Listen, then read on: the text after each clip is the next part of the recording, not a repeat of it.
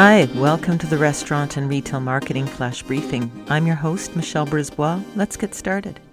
Happy Wednesday. We're finally at the last group of demographic cohorts that we're looking at as we start to get our plans in place for the holiday season, which we anticipate will start early this year.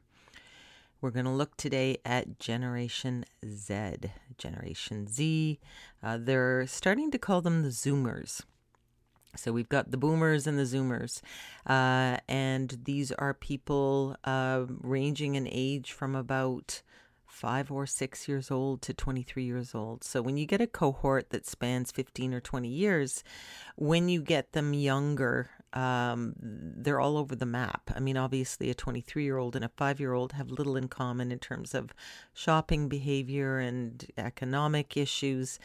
So it's a little hard to define them, and they're still developing who they are.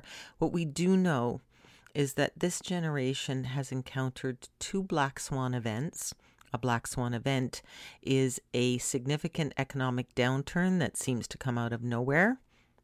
The first one being in 2008, and obviously the second one in process now. So two events, one potentially happening when you're 7 years old and another one happening when you're 19. By the time you hit your 20s, you haven't exactly got a rosy picture of the world economically. So this is a very serious generation. They start financial planning very early.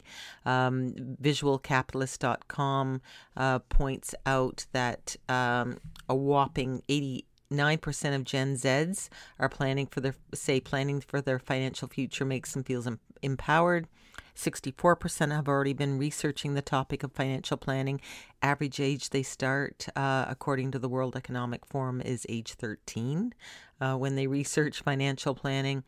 72% say cost is the most important factor when making a purchase. This is the generation that buys thrifted clothes. Is making Etsy so popular.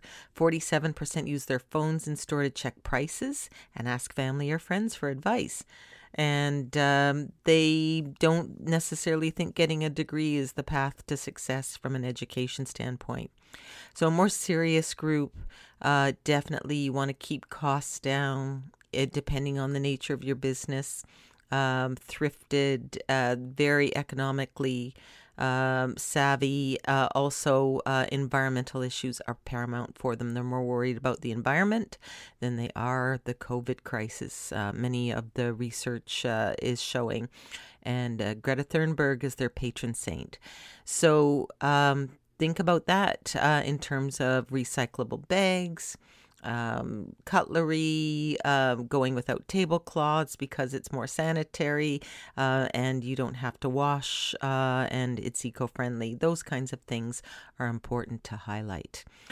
So that is the end of demographics, and we will carry on tomorrow with another segment on prepping for your holiday season. Talk to you tomorrow. So come on, let's get out.